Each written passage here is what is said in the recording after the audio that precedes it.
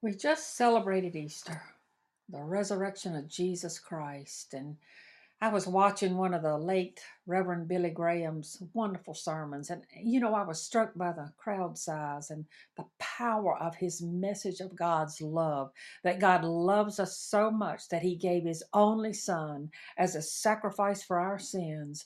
Jesus, Lord and Savior, is the only way to the Father. He is the road to heaven. And then I thought, that sermon is perfect for those huge crowds. Maybe people have never heard of Jesus or they really don't understand the gospel. That was good for him, but not for me. Because, see, I preach in churches and revivals where Christians know the gospel and they understand that Jesus, is the only way. Or do they? Several years ago, I was a participant in a small gathering of Christians. In fact, several of them were pastors, and in our discussion of Christ, I realized that many of those represented there did not believe what they proclaimed to portray as a Christian. Believing in Jesus, yes, but as one way and not the way.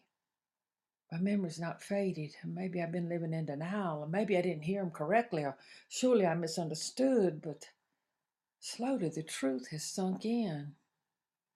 I got to get back to preaching the good news of Jesus Christ in the churches and at revivals, because if Christians and pastors have been led astray by false teaching, if they themselves are preaching false doctrine, I got some work to do. Thank you, Reverend Graham. Bless you for your courage and wisdom to speak the truth in love. You've shamed me and maybe others. That truth is Jesus Christ. That truth is Christ died for our sins. That truth means we must come to the cross, repenting of our sins and follow him. I am a Christian. I follow Christ. And in doing that, I believe what he says. Forgive me, Lord.